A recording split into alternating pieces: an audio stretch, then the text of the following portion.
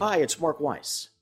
Before we begin today's podcast, I want to let you know that my newest book, Hospital Based Medical Group Mergers, Acquisitions, and Alternatives, is available in hard copy and in Kindle format on Amazon.com.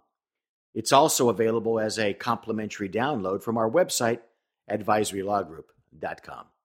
And now, on with the podcast. If you participated in my webinar or purchased the knowledge product based on it, entitled The Impending Death of Hospitals, you know that I firmly believe that healthcare delivery is shifting away from hospitals and their aligned physicians. In fact, the prognosis for hospitals, at least as we know them today, is guarded. As another guidepost in this transformation, Tenet Healthcare Corporation announced in June 2015 the completion of a joint venture that will combine its ambulatory and imaging centers with those of United Surgical Partners International, USPI.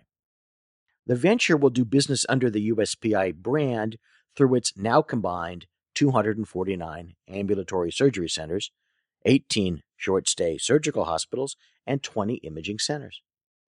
Tenet will be the majority owner of the USPI venture and has rights to become the sole owner over time. I see this as a major hedge by Tenet against the financial and technological changes that are likely to ravage the hospital industry in the very near future. As cases move out of high-cost, one-size-fits-none facilities to freestanding, more efficient locales, hospitals will no longer serve as the hub of healthcare delivery. Like dormant rose bushes, they will be pared down to their bare minimum. Physicians and physician groups of all sorts must engage in similar sorts of hedge strategies to increase the chances of remaining relevant in the changing healthcare market.